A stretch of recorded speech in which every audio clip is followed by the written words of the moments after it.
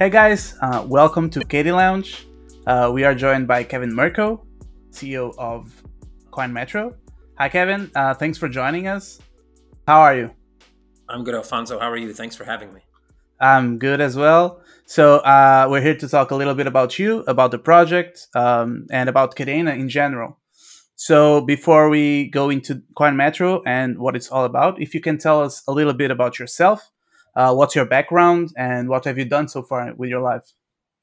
Sure, absolutely. Let's see. I got 45 years to unpack. So how much time we got? Good, good. As far as my professional career goes, I've been involved in fintech and finance, traditional finance, for the better part of 22 years. Most of that was spent in FX and foreign exchange. So I've done everything in FX from being a trader that lost money to learning how to trade, to managing accounts for others, to managing client relationships, to owning my own FX brokerage. And through that journey, I kind of discovered a lot of things that I didn't know existed, and I think most retail traders don't know exist, don't know how things function, etc. A lot of eye-opening things happened during those 10, 15 years of that transition from a trader that doesn't make money to actually Hmm. running a brokerage. And that led me down this path to be very retail centric. And so that's why, the whole vision behind Coinmetro, et cetera. And we'll get to that later, I assume. But Hmm. so yeah, for me, it's a lot of traditional finance experience.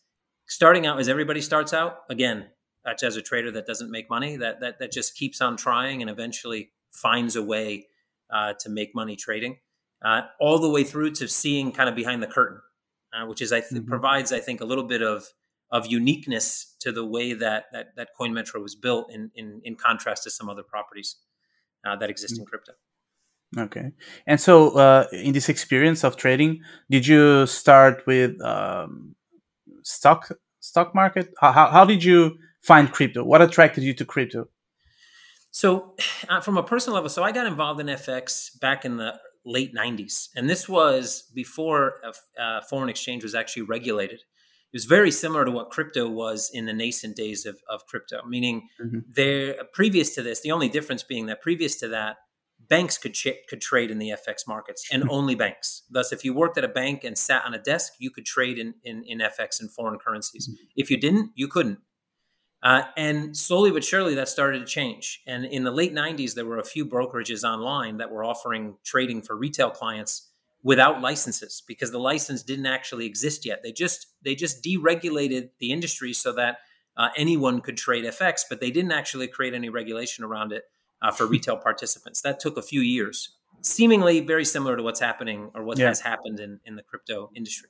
And so I started in FX. My dad had tried to trade stocks when I was a kid and got absolutely wrecked.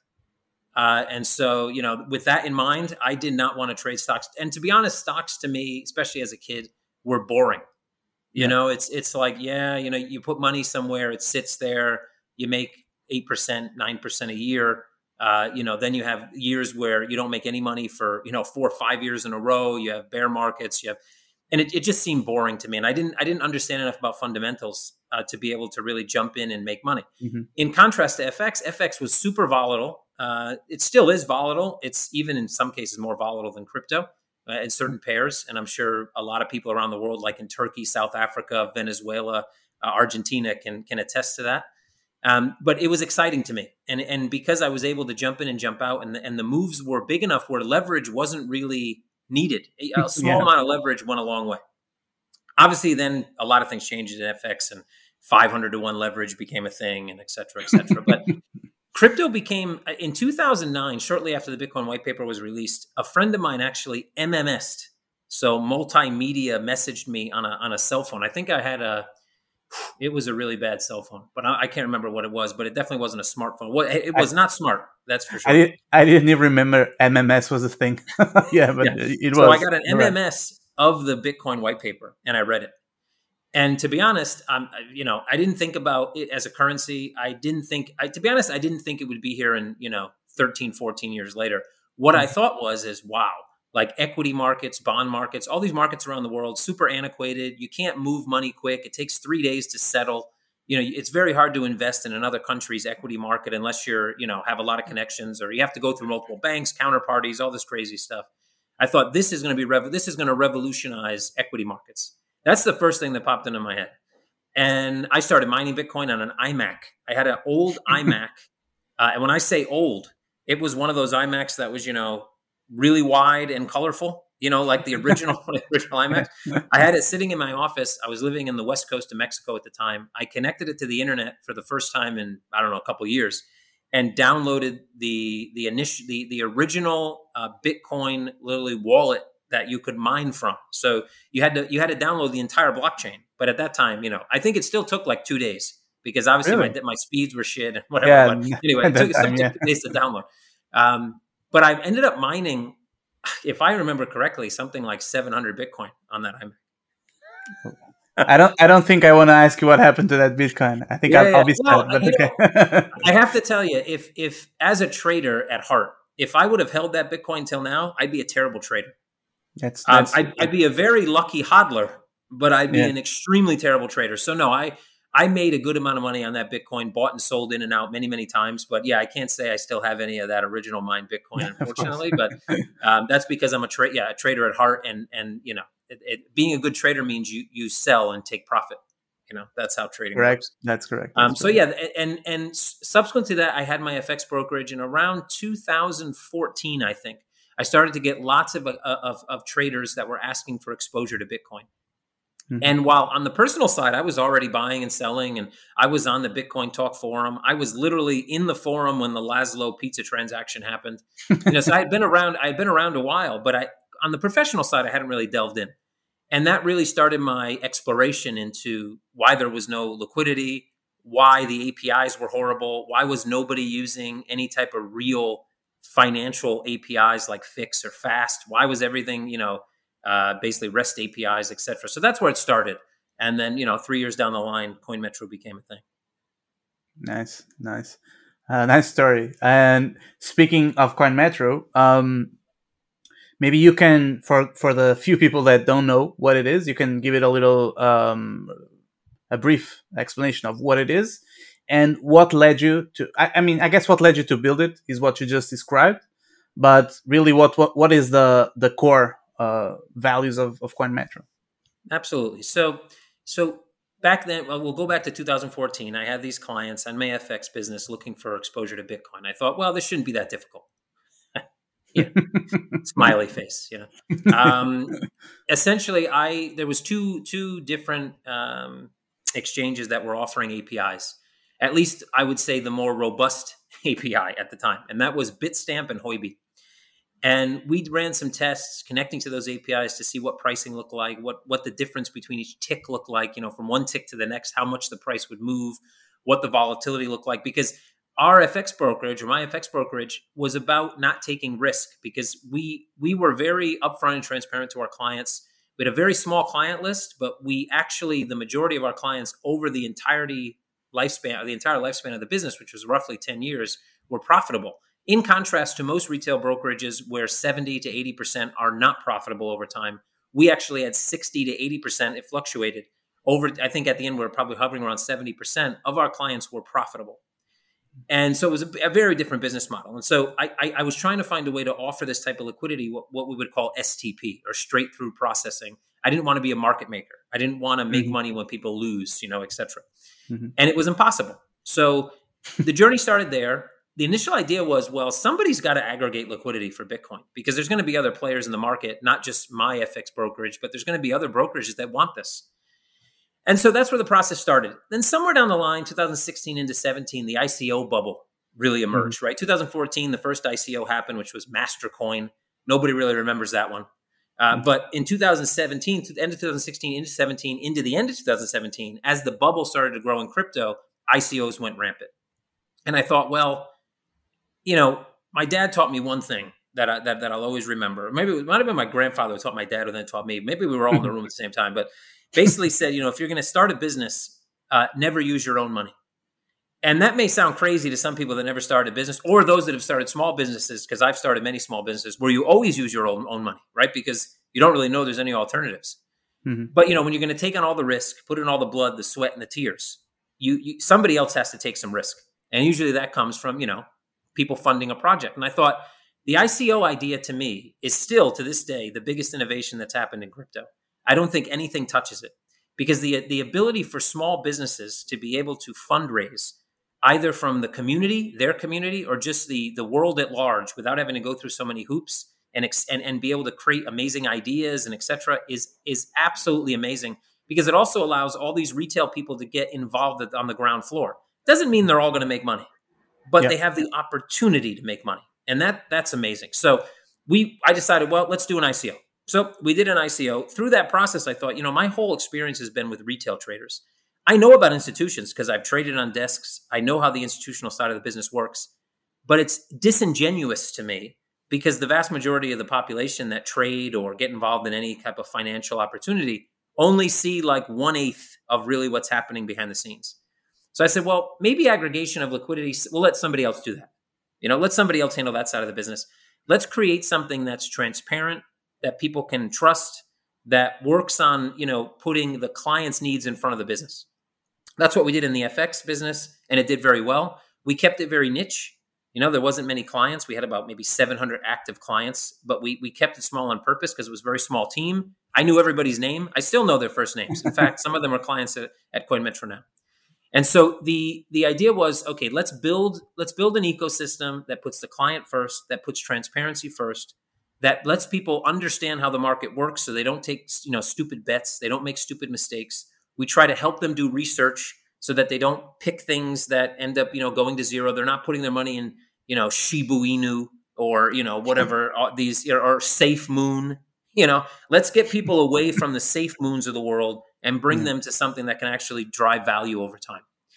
And that was the premise. And obviously the vision and the mission hasn't changed. I guess the way we word them, the words get prettier over time. But at the end of the day, that's the mission. Clients come first. If you help clients succeed, if you help people do better in their lives, your business is going to be fantastic. Simple as that. So great customer support, really good, really intense focus on making sure that the client journey is easy, it's understandable, that it's good for the beginners, the pros, the intermediates, all that great stuff. And then just building a nice suite of products that allow people not only to, not everybody's going to be a trader. And if you think that anybody can be a trader, you're wrong. I used to teach trading. I guarantee you, not everybody can be a trader, because it's not about trading is not difficult from a technical sense. You don't need to draw a bunch of lines on a chart. You don't need to be a master in fundamental research. It's emotional, right? It's emotional. It's emotional, 100%. Yeah. Well, let's say 99% emotion. If you, as a human being, can control your emotion, make a plan and stick to it, I can give you a dartboard and a blindfold, and you can make money trading. Yeah. But if you can't, and most people can't, then you're never going to make money trading. It doesn't matter if I give you a system that makes me money, you won't make money, right? Simple as that. Yeah. And so anyway, focusing on those things is what, kind of founded Coinmetro and what has seen Coinmetro grow over time. And you can, if you go into like our Telegram or our Discord, or you come to one of my AMAs on Fridays, you'll see that we have a very, very vibrant and very connected community, because everything we do, we bounce off the community. It's like our sounding board. We don't have, a group of old white fat bankers in a room somewhere where we talk about product. We talk about, what do you think we should do? What's the next big thing? The advisors. Yeah. We never went down that advisor route. Here's 1 billion tokens. Can I put your name on my project? Exactly. Yeah, we didn't do that one. Okay. No, it's funny you mentioned not everyone can be a trader, because I'm sure I cannot be, and I think intrinsically I prefer to be like an investor and hold it. And of course, we all need to take profit at some point. But I hate the stress of, oh man, did I catch the bottom, or it's going down? I don't like it, so I prefer to just hold it. And to be honest, Alfonso, that's how you make money in this market. I mean, the best trade. Look at Art Capital. If you saw the recent stories about Art Capital, that they sold off, I don't know, a ton of shares of Facebook or Coinbase that they bought near the high, and now sold off at near record lows. Yeah. And that's one of the best run hedge funds in the world. Exactly. And so the way you make money, even if you think you're a trader. So I trade. I don't trade as much as I used to, but I dabble here and there, and I make a little bit of money. Sometimes I win, sometimes I lose. I have pretty good money management, so I do okay. But the vast amount of money I've made in crypto is by holding. And Yeah. that's because crypto, people think that equities are like, even I said when I was a kid, I thought they sucked, they were slow and it wasn't really interesting for me. But the foundation of the equities markets is that nobody trades them, meaning there's nobody. I mean, lots of people start out when they're kids or when they're young adults and they say, I'm going to trade stock. And then they go, no. But the vast majority of money that goes into stocks comes through pension funds, it comes through endowments. They just buy and hold. They're hodlers. If Yeah. everybody traded, if everybody was a day trader in equities, it would not go up. It would go down almost all the time Exactly. Yeah. because most people can't trade. And so with crypto, it's the same thing. The best way to make money in crypto is to find things you're passionate about, find things that you believe are going to do well, research companies, research teams, find something solid, have some money in the majors, Bitcoin, Ethereum, etc. Those things are what dictate the market and will dictate the market for the better part of the near and middle future. But you find companies that you believe in, you put some money in, you dollar cost average, and you Exactly. hold. That's it. That's my strategy, and I think it's the best for It me. works. At least It it absolutely works. works. Yeah, and less risk than just crazy trading, which I find it funny and interesting. And I follow a lot of traders on Twitter and YouTube, and I find it fascinating, but it's just not for me. So I'm glad that you worry about both sides of the coin, so to speak. Absolutely. Uh, so one thing, an idea that's kind of, I don't know, around is that exchanges are like evil, the anti decentralization to the decentralized exchanges, so to speak. How do you combat that feeling? How do you try to make people understand that that's not the only thing exchanges are? Sure. I'll give you an analogy from the FX markets, which I think is an important one, and then I'll answer your question. So the analogy is this. When I was a trader, I was trading at several different exchanges, and I was managing funds, and also trading direct with one or two banks. And when my biggest focus as a trader at that time was to make sure that I was getting filled directly to another participant, because in my mind, that if I was getting filled by a market maker, they were trading against me, and it was against since they were trading against me, I didn't want to trade with them, right? And Mm. in my mind, for years, this was a big thing, and I thought that everybody thought this way. And when I went around in circles that I was in, it was the same thing. Oh yeah, I wouldn't trade with a bucket shop or a market maker. So we used to call market makers in FX bucket shops. I'm not going to trade with a bucket shop. I want to trade in an ECN, an electronic commercial network, something that matches orders to other clients because it's fairer. Mm-hmm. Then, I got into the retail business and I found out nobody cares. If they get filled, they're happy. They don't care who fills them. If I fill you with a legitimate order and you get slipped, and the guy that fills against you doesn't slip you, guess who you like better? You like the guy that didn't slip you because you don't really care how things work behind the scenes. And in some ways that's good. In some ways that's really bad. And in life, lots of narratives are created by a minority, and the minority thinks the majority believes the same narrative. And I think this, to a great extent, not your keys, not your crypto, is a narrative of the minority that the majority doesn't necessarily care. And I think there's valid reasons for that. First reason, it is accurate to say that many exchanges have been hacked. Very accurate. Centralized exchanges. It happens. It happens quite often. Just like it's accurate to say many banks are robbed. It happens. Actually, it happens quite often.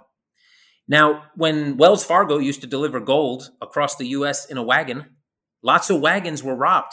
So people stopped putting their gold and their assets in banks because there was no insurance. And they put them in their houses. Well, what happened? Lots of houses were robbed. Now, the difference back between the 1800s and now is that when your house was robbed in the 1800s and you lived on a plain somewhere in Montana, you're not really telling anybody because there's nobody to tell, right? Nowadays, though, you go on Twitter, you go on social media, and spear phishing and people getting hacked and bridges getting hacked are a thing. The difference is that with a centralized organization that's regulated and that actually wants to continue to do business, the onus is on them to make things right. Meaning, if a big centralized exchange that's regulated, or a small centralized exchange that's regulated, that wants to do well by their customers, first of all, they're spending a lot of money on security. They're going to spend a lot of money on infrastructure. They're going to spend a lot of their money on making sure that they're safe. and God forbid something happens where they're hacked and they want to continue to do business, then they're going to do whatever they can to make things right with their clients, meaning paying them back. And eventually, now we do have insurance now, which we didn't have 2-3 years ago. Fireblocks is insured. BitGo is insured. Most of the big custody agents that centralized exchanges use are insured. And as we move down the line here, we're going to see more and more insurance. Eventually, we're going to see something like the FDIC or the Omnibus in the UK, where there's insurance from a government level. It's going to happen. When we see that transition, I think a lot of people, most people, we talk about people not being traders and being traders. Well, I'll give you everybody loves to talk about your grandma and crypto. And I know that's really cliche, but I'm going to throw grandma in the conversation, right? So even your mother, never mind your grandmother, but somebody older who doesn't necessarily understand tech, where are they safer? Trying to figure out how to connect to MetaMask to their ledger, to go on to OpenSea, to buy an NFT, to buy an NFT, for example, or do the same thing to go on a decentralized platform and buy any crypto asset, or by going through an easy UI controlled by a centralized exchange where they can use their dollars, their euros, whatever, get easily into the market, few button clicks, it's understandable for them, and they don't need to take the burden of security on their own shoulders. Because at the end of the day, they're not going to be as good as or professional in security as that regulated, well-to-do centralized exchange. So what I think is great, though, is that there's options, right? Because in traditional finance, you don't have an option. You can't go to the bank and go, you know what, I'm going to withdraw my money because there's this really cool decentralized bank down the road that I'm going to pop my money into. That doesn't exist. So the fact that that exists, I think, is great. And I think at the end of the day, what's going to happen is because of regulatory issues, also because of just most people won't learn enough to be able to put that on their own shoulders, right? They just won't. Most people won't. But maybe even if it's 20% of the population, it would be amazing. But I think it's going to be less that actually go through all those steps and want to take on that burden, right? So most people don't want to take on that burden. They won't want to. And as more insurance comes into the market, the idea of not your keys, not your crypto becomes less and less of a thing, because at the end of the day, we're going to end up with hybrid solutions, right? Because we'll end up with kind of centralized order books, decentralized settlement, meaning, trading, if anybody's ever traded out there on a decentralized order book, it sucks. If you're an actual trader and you really want to make money trading, you can't do that effectively on a decentralized order book. Yet. One, because it's hidden to you. You don't understand where the liquidity sits. You don't understand. They may give you a warning of how you're going to be slipped, but that warning is just a warning. You don't really know what's going to happen. You can't trade in and out of the book. You can't set order. It is just it's just bad for trading. So real traders, meaning that are either high frequency or whatever, are always going to use centralized order books. And that's really where the liquidity is going to be. So at the end of the day, no matter how good decentralized order books become, they're never going to be able to compete on latency and other things with centralized order books. No, but decentralized, meaning settlement between parties so that you don't have to put your assets in a centralized wallet, that's a great thing. I think that's where we're headed. I think exchanges like Coinmetro, other exchanges that want to do right by their clients will end up in the next few years with a very much hybrid model, where some pieces are centralized to give the best experience and allow for people to have a choice, and some of the products are decentralized for the same reason. Yeah, no doubt that for now you cannot trade on any DEX. I mean, as long as you have an AMM model, I don't think that will be possible. Like effectively, you can buy assets that are not on any exchange to hold. Yep. I think that's a good thing for now. But yeah, I agree that it's not very good for traders. And I do see what you're getting with security, and I see a lot of people. I mean, a lot of friends come to me, ask me how to take money off exchanges. And some of them, I tell them, well, you don't need to. There's no point for you. You're not going to go on any decentralized application. You don't have like millions stacking on an exchange. Don't worry. What I think is the main concern with the not your keys, not your crypto, right? Is because you're taking the approach that you want to do good by your customers, but maybe not all exchanges want to do that, right? So that's kind of the only thing that I can see that I worry about. Like if you have an exchange that wants to manipulate an asset and maybe doesn't have enough liquidity to let people withdraw and cuts the withdrawals. I'm in agreement with you 100% there. And I think there's also, the bad side of decentralization as well, because There have been decentralized exchanges that have also run away with funds because they simply sit on the other side of transactions. You Yeah. don't know who you're transacting with, so you could be transacting with the same DEX. And so that comes down probably to at least a certain extent to proper regulation. Yeah. And one of the issues with a decentralized exchange that's truly decentralized is how do you regulate it? So you still and it's not a trustless system because you have to trust the system. And so regardless of how trustless something is, there is still an element of trust you must have when you interact with it. And If I you think can that read the smart contract, I guess it's trustless. But I mean, for 99% of people, it's not trustless. yeah, That's for sure. and even when you read the smart contract, first you have to understand it. There's a learning curve there, like you said, Yeah. Yeah. which isn't going to be for most people. But even then, as soon as if you're trying to bring in normal capital, like fiat capital, and you're going to have to use a bridge, or you end up having to use something else again, maybe decentralized, but we all know what's happened there. So in many Mhm. ways, this industry in total, decentralized, centralized, hybrid, whatever, is still very nascent. It's still very new. There's a lot of things we still need to fix as a community in general. There's still a lot of things we need to build. I think the Absolutely. great thing is that because there's choice, we get the best of both worlds. So as long as there's choice, I'm happy in this industry. I don't Mhm. want decentralized exchanges to go away, and I don't want centralized exchanges to go away. Yeah. You know, Absolutely. I want clients to have the option. I know that there's certain things we're never going to be able to do being partially centralized that decentralized ecosystems will be able to do. And I think that's great because we can still provide value during the chain, right? Because people need to Hmm. come in from fiat, they need to get out to fiat, they need to be able to talk to someone and ask questions, and we can provide things that decentralization can't, and Yeah. decentralization can provide things we can't. So as long as we Absolutely. can live in harmony, I think it's a great step towards the future. Yeah, and you mentioned the fiat on ramp to Coinmetro. I think that's one of the best I've ever used. So congrats on that. And it's Appreciate that. Thank actually, you. yeah, actually, it's the only exchange I use to bring fiat in and out. Uh, but one of the things that people kind of talk about, like being not, it's not there yet. It's the liquidity. Like there's not a lot of liquidity yet. What's your plan to kind of boost it to bring more people into the exchange? Sure. So yeah, one thing I'd start off just by saying that volume and liquidity are not the same thing. Yeah. And so I do know, and I don't think you're making that mistake, but I know a lot of people do make that mistake. So they look at volume, and as a small exchange, as an exchange that's been building for like 3.5 years, and really is just now kind of going down the path of mass marketing. We know that our volumes are less than most of our competitors. We also know that we're building an ecosystem where volume isn't necessarily the first thing that we look at, because we're trying to build something that gives a lot of benefit and value to people that aren't necessarily just trading in the crypto Hmm. markets, right? So back to your question. So liquidity comes from a few different areas, right? We do have liquidity providers. We have some big liquidity providers. We have some regulated liquidity providers, et cetera, that feed into our order books.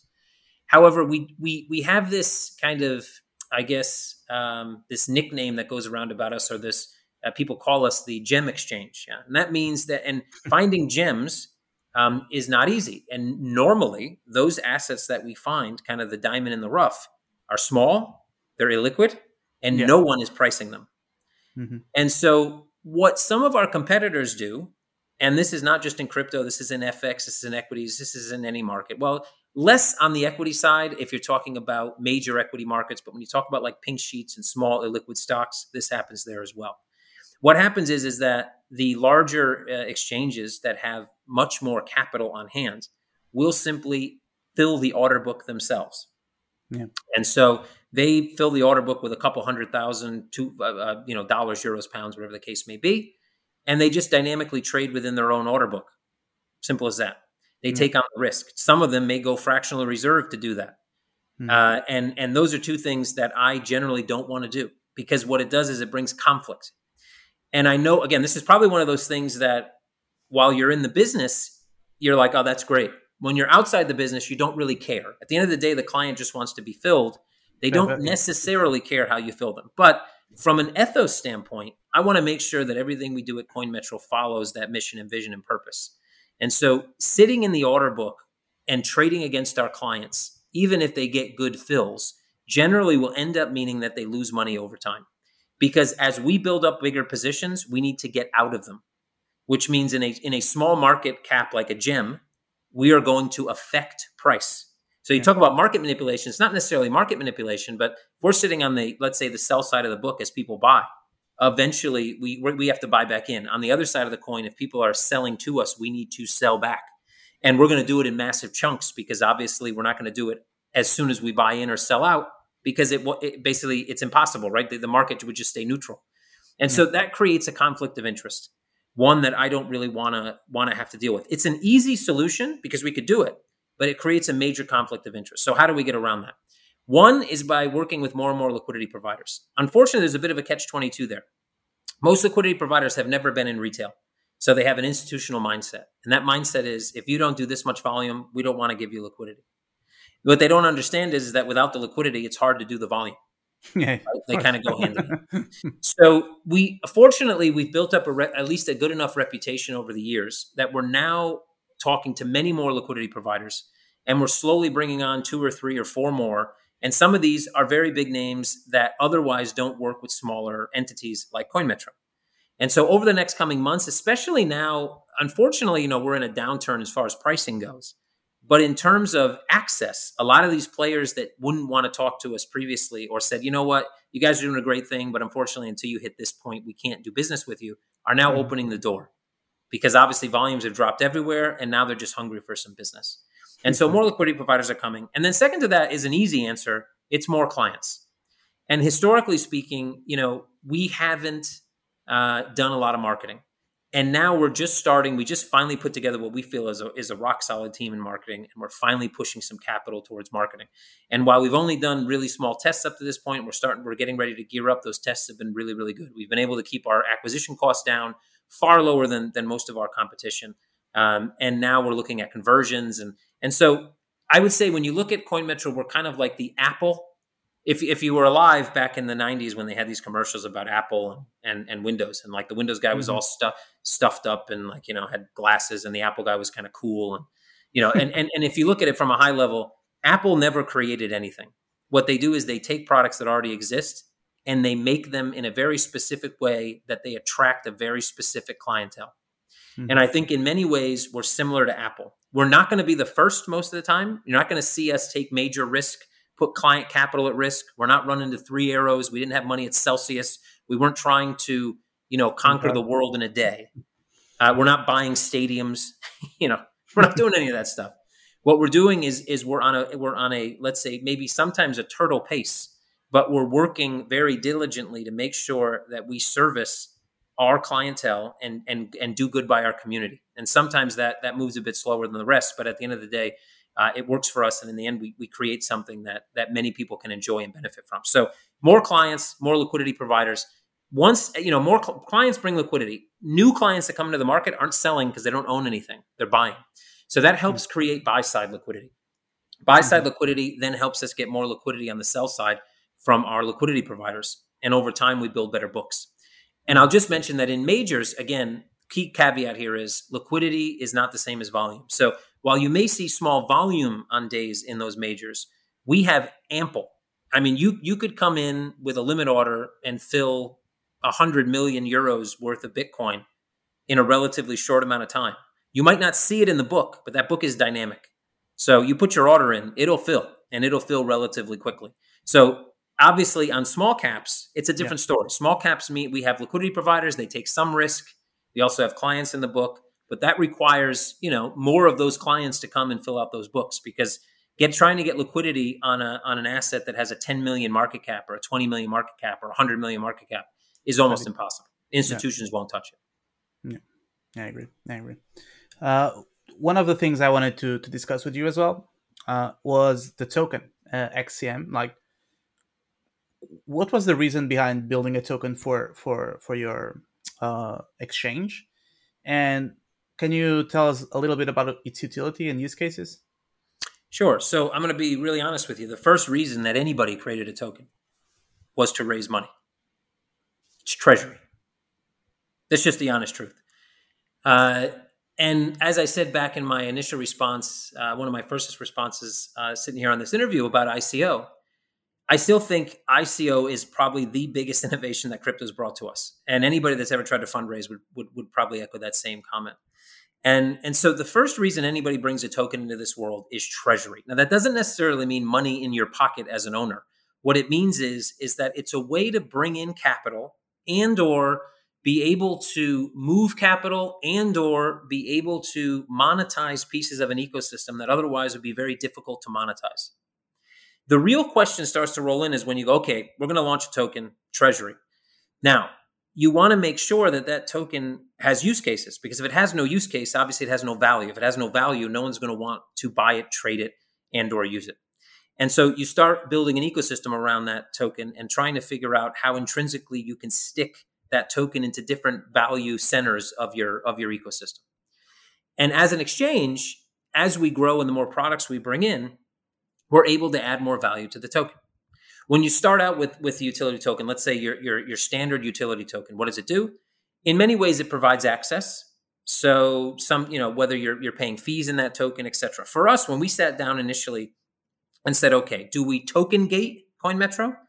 Is it that you have to own the token to use the services? And we thought, well, that's pretty static. So that means you come in, you buy one token, 100 tokens, whatever the amount may be. And that's it, right? You have access. So what happens? And this is before, staking was a thing. This is before people were thinking about APR on locked balances, et cetera. And so, okay, that doesn't make much sense. Plus, it limits your ability to have people test your product. And you put another step in the process of them onboarding. They have to onboard first, then they have to buy a token, then they can actually use your services. So no. So how do we get the same effect without actually having them buy the token? And what we came up with was pretty simplistic, but in the end, pretty powerful. And that's that every transaction on our spot exchange, we get paid commission, obviously, and that commission is paid in the base asset you're trading. So that's the first asset in the pair, right? So if you're trading, BTC euro, we get paid in BTC. If you're trading XCM, euro, or then we'll get paid in XCM, et cetera. So every trade that happens on the spot exchange, we take what we're paid and we buy XCM in the market, in the book, and then we literally burn. It was 100% of what's on the spot exchange, 100%. So that created a mechanism by which the token becomes deflationary, because over time, the more people that use the exchange, the more people that actually pay a commission, the more XCM we're buying, the more XCM now we're burning. Before we were vaulting, and that was basically because of regulatory uncertainty about burning. So, but now we do burn XCM tokens. So that was the first step towards utility. Then the question is, okay, all these products we're going to build, how do we tie in XCM into those products? And over time now, we've built a staking platform, so you're able to stake your XCM. We now allow collateral on our margin platform in XCM, so you're able to use your XCM as collateral to be able to trade other assets on leverage.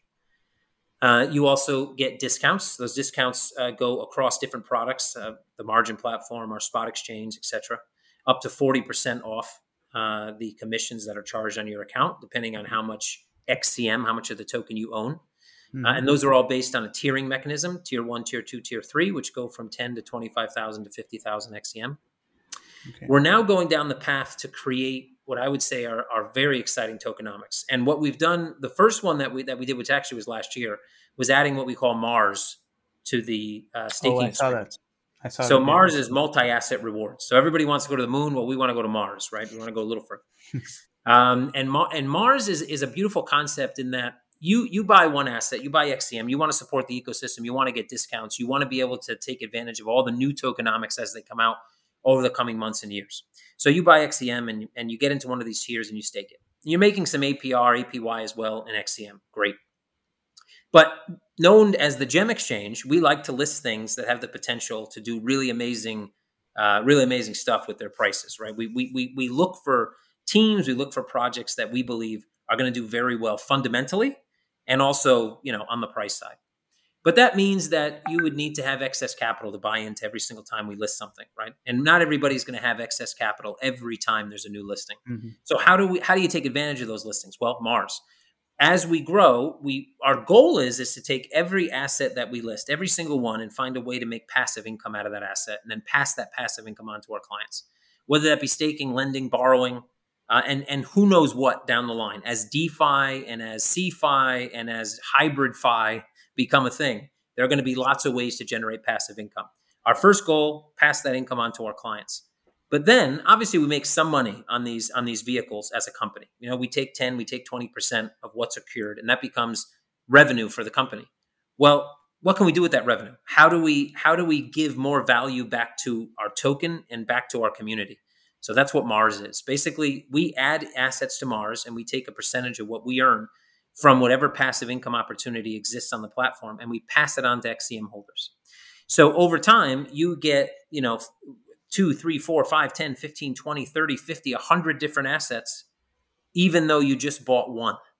Mm-hmm. And imagine, even if that asset that you get might account for, a 10% bonus on what you're getting. So if you're getting a 4% APR, you get 0.4% in that asset. Sounds like a small amount, but if that asset does 100x, does a 10x, does a 20x, you can do the math. It becomes quite exciting. And those assets are paid as long as we're making passive income on them, as far as company revenue goes. So that was a major, I think, piece of our tokenomics that was released at the beginning of this year. And we added, I think, initially 3 assets into Mars. One of those was UST, cough, cough, which obviously has now been removed. Yeah. Kadena was another one. We were fortunate enough. When we list things, we generally look to actually build with them. We don't just list things to list them.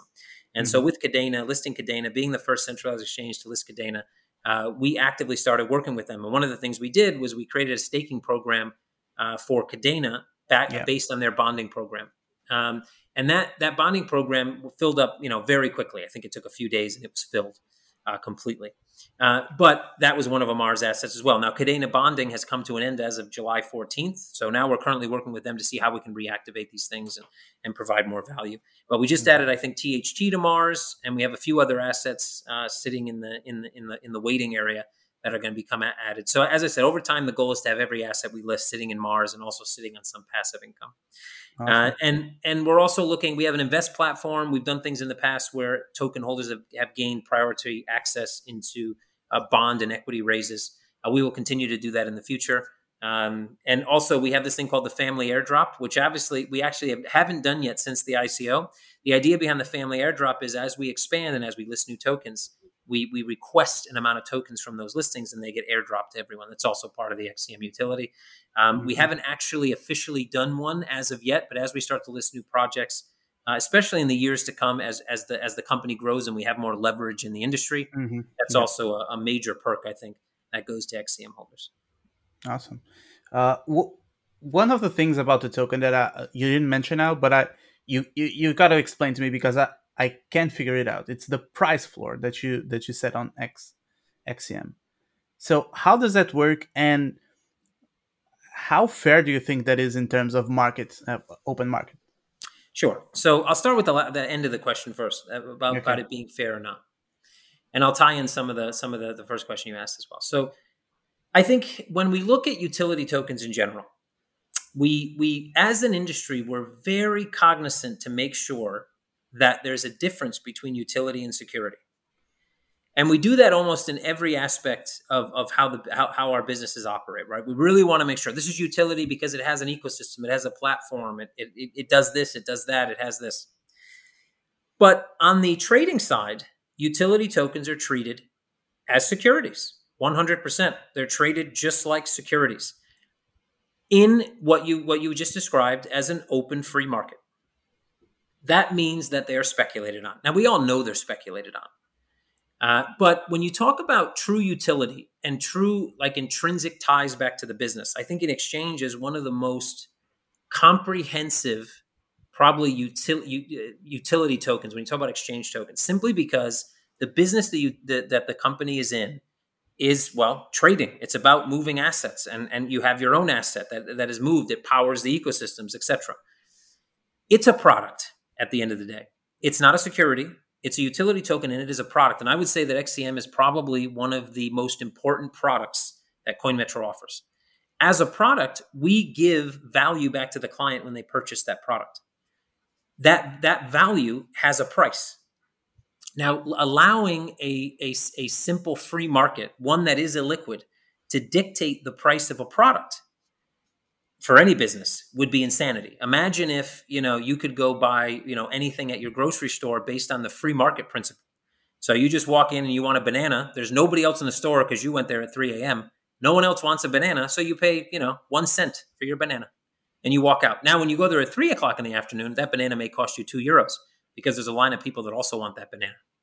That's not necessarily how free markets work when it comes to products, when it comes to commercialization of products. At the end of the day, XCM is a product. That is the first reasoning for a price floor. We've done price floors in the past: 1 cent, 3 cents, 12 cents, and now 60 cents. In the past, when we did price floors, they were in different markets, different market sentiments. And when we did the price floor, we never really saw the price floor hit. It allowed for people to move their orders up. Price floor was in place, and that was it. Trading happened, and it always stood above the price floor. In this recent price floor, after it was initiated, there was about 2 million sitting in the book. And then, what happened? Three Arrows, Terra, market collapse. That was the catalyst. But in reality, the real reason for the market collapse is, inflation, war, supply chains, energy costs, et cetera. That's the real reason, right? But that happened. And so what we saw was a lot of panicked people that lost a lot of money across their portfolio and started selling XCM to recoup some of that investment. Ate through that 2 million really quickly. Now, we have investors and we have other clients that support XCM extensively, but we ask them to pull themselves from the buy side for the time being. Reason being is that having an overinflated buy side right now simply gets depleted. People have lost money everywhere else, so they simply want to recoup that investment. Mm-hmm. At the end of the day, part of being, let's say, a CEO is about fiduciary responsibility. Normally, that sits to your shareholders only in a normal company, right? You have shareholders, you have fiduciary responsibility, meaning that when you make a decision, the first reason you make any decision has to be to the benefit of the shareholder, which means, and in many companies, it's sometimes to the detriment of the client, but it's to the benefit of the shareholder. Now, in a company like this, one where we're ultra transparent, we do AMAs, we have a community, we constantly soundboard off the community. Our fiduciary responsibility isn't just to shareholders, it's to token holders. Mm-hmm. And in a market that's volatile, and with a company that has a long-term vision, and with most of our clients sharing that long-term vision, that fiduciary responsibility is about protecting value. And so part of the price floor, another piece of the price floor is about protecting value. And yes, there's an argument to be made that in certain market circumstances, like we're currently dealing with now, where liquidity on the buy side dries up and is eaten through, that people have an inability to be able to exit the market. And that is a fair argument. But that argument is weighted by the fact that while a few people may be looking to exit the market, the vast majority want to maintain value. And so making that fiduciary call for token holders, any decision you make is never going to be liked by everyone. What you need is to make a decision that is liked by the majority. And at this time right now, even now, the price floor and the reasoning behind it is definitely backed by the majority of and not even the majority of XCM, because that would be a weighted response, right? Because obviously there are 10 or 20 investors that hold not the majority, but a large majority of XCM. Mm-hmm. It's not about just those, 10, 15, 20 people. It's about the majority of XCM holders wanting to maintain value. And right now, one of the major focuses at Coinmetro is to make sure we reignite that order book. Obviously you can still buy XCM, and there are people buying XCM, but it looks scary in that there's a lot of, XCM sitting on the sell side because it's simply piled up. In reality, It's 12 to 13 people, the vast majority of that XCM. And so we're already in conversations with them to get them to help us get the book back to a place where you can buy and sell, any amount you wish at any time of day. At the end of the day, I'm not against selling. Never have been. If you want to sell, I want you to be able to sell. But in order to get there, we need support from our community. And we will get there. And I think in the next, I would say now 60, 75 days, we are going to see a reactive order book. We will see an additional buy side. We're going to do many things on the tokenomic side. We're going to do things even on the commercial side to incentivize people being on the buy side and disincentivize them being on the sell side, as well as adding in more liquidity, as well as bringing in market maker, as well as bringing in a spot trader that will trade some treasury from the Coinmetro side to also help reactivate the order book. Okay. Thanks for that explanation. I really needed to understand because it was kind of confusing to me how you can set up a floor price on an open market, right? But I understand you're seeing it as a product, right? So it's a product Right. that has a price, and then people can, of course, trade it higher. Yeah. The end of the day, the if right now is probably, if you take the data we have right now, you're not going to see what I see in the future. And what I see in the future is when you think about any utility object, whether that be like Amex points or whether it be some other to airline miles, for example, the amount of utility items or objects that you need to support a growing ecosystem is normally several multipliers higher than the actual volume of transactions, because usually there's a multiplier of rewards, or there's a multiplier placed on how these utility items actually work. And so as Coinmetro grows, and as it grows quicker, especially into like the next bear market, or through this bear market into the next bull market, we're going to have a need for a certain amount of value to be locked in XCM. And if we don't have that value, we would actually run into the exact opposite of what we see now: a massive buy side with no sell side. Mm-hmm. And while that may seem better to a layman, it's not better, because what it leads to is if you're trying to buy and no one's selling, you can't buy. And it may sound like a better scenario, but it's actually not a better scenario. And so that the price floor is part of that, to make sure that as we grow the next 4 or 5x from where we are now, that the tokenomics that we have can actually function. Because as we grow in volumes and we're trying to buy XCM, we need to make sure that there's enough value sitting in the sell side of the book to be able to actually function those tokenomics. If not, they don't function. And so there's a lot of things behind the scenes. But again, I mentioned I think the two most important, at least for people that are listening. We can definitely go down a whole rabbit hole about a whole bunch of other formulas and stuff to make sure that the ecosystem can function. But definitely those are the two major points, I think. Okay, gotcha. Now, any new exciting features that are coming to Coinmetro, or maybe new listings that you want to talk about? Anything that you can alpha that you can share with us? Alpha. There's we as anybody who's been following us has seen, we've kicked off a lot of new listings.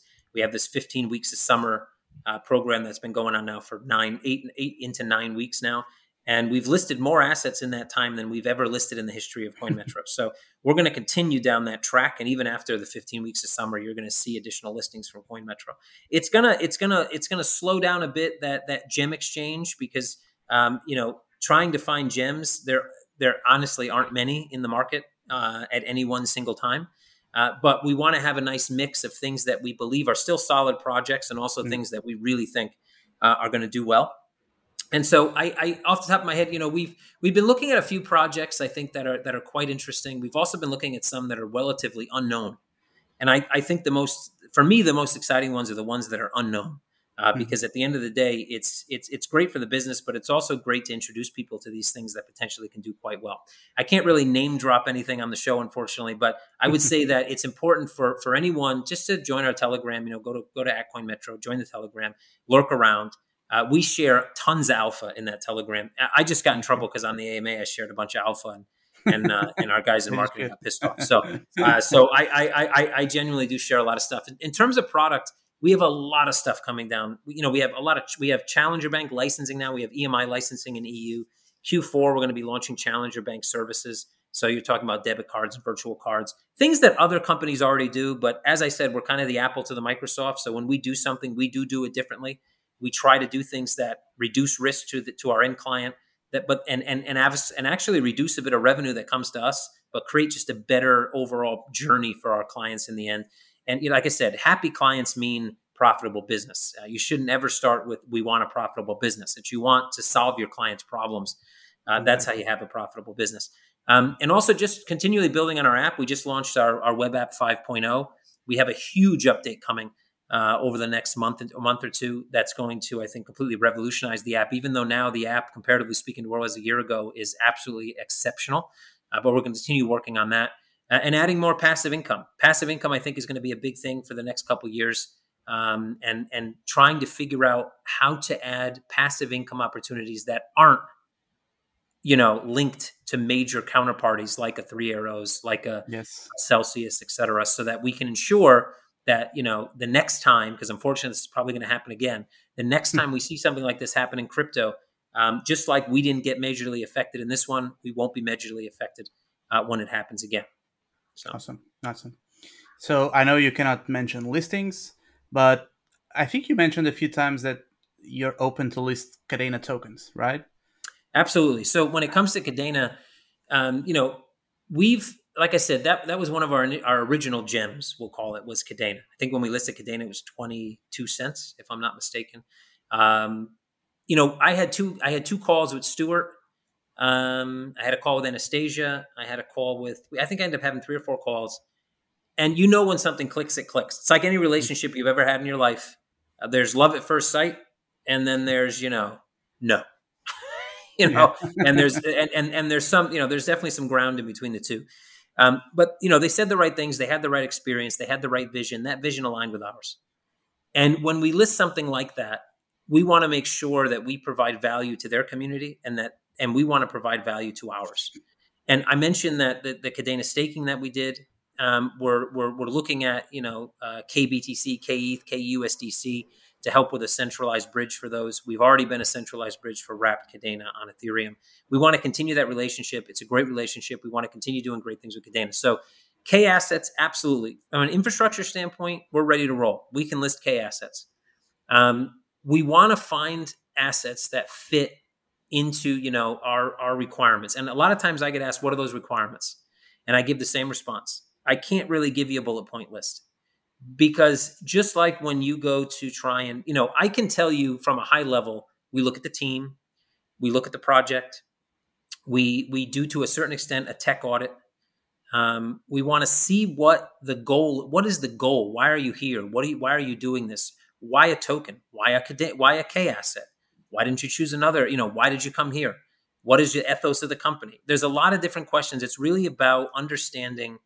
We don't want to go down the path of getting in bed with companies that end up doing things that we're embarrassed about. Simple as Sure. that. And so it's a bit of a painstaking process, but we absolutely want to support the Cadena ecosystem. We're here to support the Cadena ecosystem, and we are excited for the first K assets that get listed on Coinmetro. Okay, that's what we all want to hear, right? Now, on that line of you don't of having to be careful with who you are dealing with. A while back, there was some problems, some controversy around KDEX. So I think it would be good to kind of clear the air on that. You back then you made some public statement saying that you would need some clarification. You wanted to talk to them. How has that process been handled? Have you had any clarification? Are you now more okay with everything that transpired? So I think I haven't had the clarification. I haven't had that conversation actually. I've had conversations indirectly and directly with the CADEX team about different things, but I haven't really had that conversation yet. And I guess that's partially because of my schedule, and probably partially because of Nicholas's and the other team at CADEX's schedule, that we haven't really sat down to have that conversation.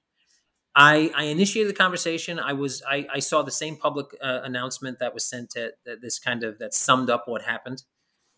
From the start, I was defending CADEX in our channel because there was a few people that were quite vocal about what happened, or what their vision was of what happened, and why they thought that it was bad or unethical, or whatever adjective they decided to use. And I made a comment that said, "Look, from the face here, I don't see anything that to me would say unethical. That to me would say, raising money and then using some of that money to buy into your own, secondary raise. I can see how people might see that as, I can see how people could get upset. I can see it because, But I also understand that there's nothing wrong with that. There really isn't. In fact, most companies do it. And I hate comparing things like this to traditional finance, because we're trying to move away from a lot of things that happen in traditional finance. But in traditional finance, this happens all the time. It's akin to you raising money and then using some of that money to market to raise more money. That's what it is. I But guess, yeah, go I ahead. just guess that what people were kind of concerned was more of the lack of transparency Yeah, in the and process. I that's something that's the one thing, because if it was just based on, this is what happened. Look, every CEO, every company makes mistakes. I've made Sure. my fair share of mistakes. Obviously, yeah. And I've learned over time that the best thing you can do when you completely, literally, like put your like step in shit, basically, like just fall on your face, is quickly let everybody know that you fell on your face, what happened, how it happened, and move on. And I didn't like personally the fact that it took so long for them to make a comment about what happened, and initially pretty much said it didn't happen or tried to evade the question. I understand why. It's very difficult to run a company when you're exposed 100% to your community. It's not easy. Yeah, As I yeah. said, there's a fiduciary responsibility to token holders and shareholders, and sometimes those two fiduciary responsibilities are exactly opposite. So shareholders want one thing, token holders want another. Your community wants something else, Hmm. and you have an obligation to all of them. You have an obligation to your shareholders. You have an obligation to your community. You have an obligation to your token holders. And again, sometimes those obligations are completely opposite of one another. So I get why it happened. I understand the frustration. I understand probably thinking, oh, what do we do here? If we say this, they might not like us. If we don't say it, we may have, what do Yeah, we say? Maybe they didn't, maybe there wasn't even communication internally and there wasn't an understanding of what happened. I don't know, because I didn't really get the full download. So I can't comment on exactly what happened. What I can say is, out of everything that happened, the one thing I didn't like was that they weren't quick to say, you know what? Yes, that's what happened. We can't give you the full download right now. We're going to create a report, but yes, it did happen. We're going to explain to you why, and we're going to do our best to make sure that we regain your trust. That would have been yeah, the best. That would have been the best response. It's easy, it's quick, and it maintains that level of transparency and honesty you would expect from a company you just invested in. And I didn't yeah. see that. Now, having said that, when I told the community that for now, working directly with CADEX wasn't going to be something we were going to be doing, because simply there's enough voice inside of our community where, again, I have a responsibility to make sure that I do right by that community. And in this case, it's not that I have a whole bunch of pressure from my shareholders, or I have a whole bunch of pressure from token holders to have a relationship directly with CADEX.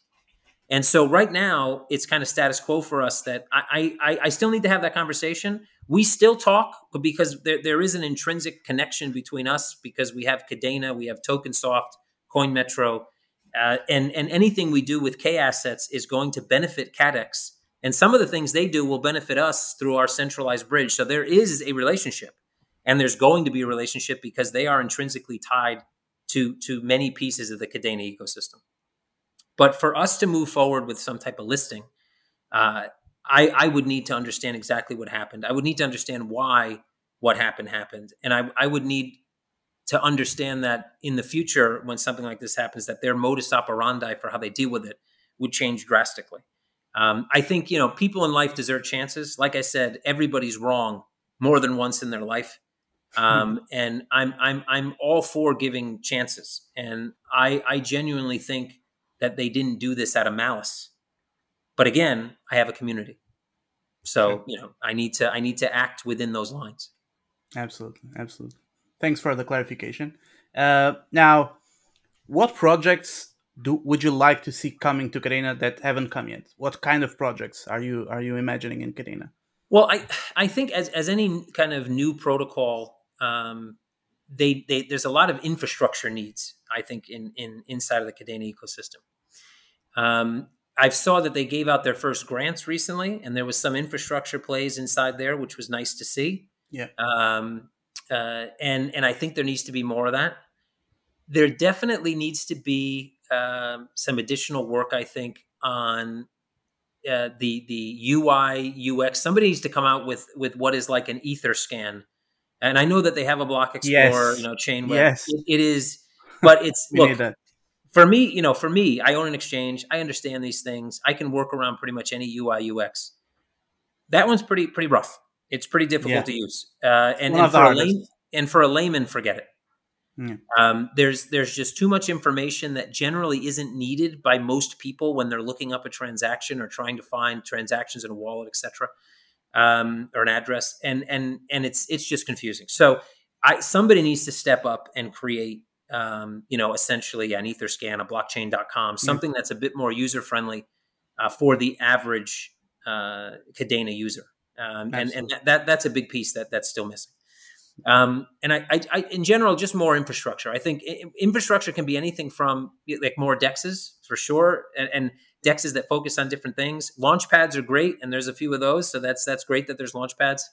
And there needs to be, the thing is that launch pads and dexes and centralized exchanges and better UI UX. Those are all those are all great pieces, and we probably need a bit more, but they also need interconnectivity. So what I'd really like to see is that some of these players, you have Marmalade, for example, that was a project under Cadena for NFTs, et cetera. And there's definitely NFTs that are coming out. I don't necessarily see, though, a connection yet between decentralized exchanges, Marmalade, the NFT marketplaces, the data providers.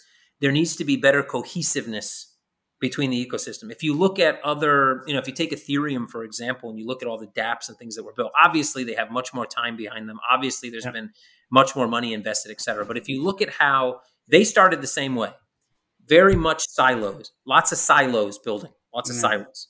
But now when you look at that ecosystem, it's not, there are still silos, but there are very few silos, and comparatively speaking to the interconnectivity that now exists between many things, right? Different wallet, when you go on a platform and you want to connect a wallet, there's a slew of wallets you can connect. You can Exactly. interconnect between platforms. There's lots of ways to be able to jump between protocols and layer twos and layer ones, et cetera, et cetera. So, not that layer twos are needed for Cadena because they already solved that problem. But the point is that there needs to be a better cohesiveness. And I think Cadena themselves need to play a big part in that. Yeah. And I'll be very transparent. I really do like Cadena. I am a Cadena bag holder myself. I think one thing Cadena could do entirely, and this is not just on CADEX, this is Cadena, is communication. Yeah. Yeah, we currently have a few questions about to Cadena about their bonding program. No answer. And I had the chance to talk with Emily yeah, Pillmore. She's not marketing, she's not, but she's kind of up there. So she has a good side of the business and knows about it. So I told her exactly that there's something about marketing and about communication that's lacking. And she acknowledges it. And they are making strides, I think, to improve on that. And she gave me some numbers about Twitter interactions, Discord, some things that are slowly building up, which is good. But I agree with you. That's kind of something that Cadena themselves need to yeah. start working I on. think it's just generally kind of a way to do business. It's not necessarily about channels. They can be on every channel possible and still have bad communication. I think it's just it's an ethos that needs to change inside the business, that they need to be more, they need to communicate more outwardly. They need to be more honest in that communication. They need to, I know a lot about missing roadmaps and deadlines. Woo, I know a lot about that. But again, the thing is that when there's a face there to take responsibility for missing that deadline, and there's somebody that's like, yeah, you know what, we messed up. Yeah, I'm sorry. We're working on it. This is why it happened. That goes a long way. That Yeah. goes a long way. And I think they need to. And I understand that the background that most of the guys at Cadena have. They come from places you don't do that. And so did I. I came from traditional finance. You don't do Yeah. that. You don't No go one and take does. a mea culpa in traditional finance. It just never happens. But Yeah. that's the reason why crypto was created. That's the reason we're all here. We don't want Yeah. to repeat the mistakes of traditional finance. And just being a human, and being there when people want to ask questions, and it's needed, right? There should be no hard questions, right? There's no such thing as a hard question. There never is. because if it's an honest question, it just deserves an honest answer. Simple as that. Absolutely. Kevin, that's basically what I wanted to talk with you. Thanks a lot for being here and answering everything that was thrown at your way. Anything you want to share in terms of like where people can find you, Coinmetro? Absolutely. So you can find Coinmetro on pretty much every social media network at Coinmetro. Telegram is where lots of our community hang out. That's at Coinmetro as well. You can also find me on Telegram at Kevin Murcko, no space. I guess you couldn't put a space in a Twitter in a Telegram name, but just in case you've never been on Telegram, there's no spaces. Also, I'm on Twitter at Kevin Murcko. At Coinmetro is also on Twitter. Like I said, we're at Coinmetro everywhere except I think maybe Instagram, where we're at Coinmetro_official. Somebody grabbed Coinmetro before we could for some reason, so hats off to them. But yeah, come to our Telegram. We're on Discord as well. Hit us up on Discord. We have a great community. We'd love to have you be a part of it, and we're always there to answer questions, whether they're easy or hard. We like the hard ones. Hard questions. Okay, glad to know. Guys, if you want to ask questions, we'll add the links in the description below, and you guys can go ask the hard questions and the easy ones as well. Anything you want. Kevin, again, thanks a lot, and see you next time. Bye, guys. Thank you. Cheers.